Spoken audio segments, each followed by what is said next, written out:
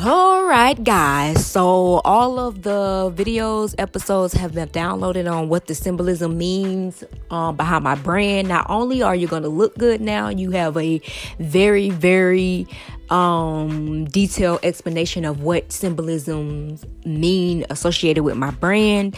So you can, purchase those things and know exactly what you're purchasing, what it means, and all that good stuff. Now we can tap into the knowledge and we can tap into my spiritual journey, what it's been like, how far I've come, everything that I've overcome, my obstacles. I might laugh on here, I might cry on here. It doesn't matter what shadow work is, what it's like to travel inside, clear energy, clear generational curses, cut certain things off. So stay tuned, guys, and I hope that you are enjoying this.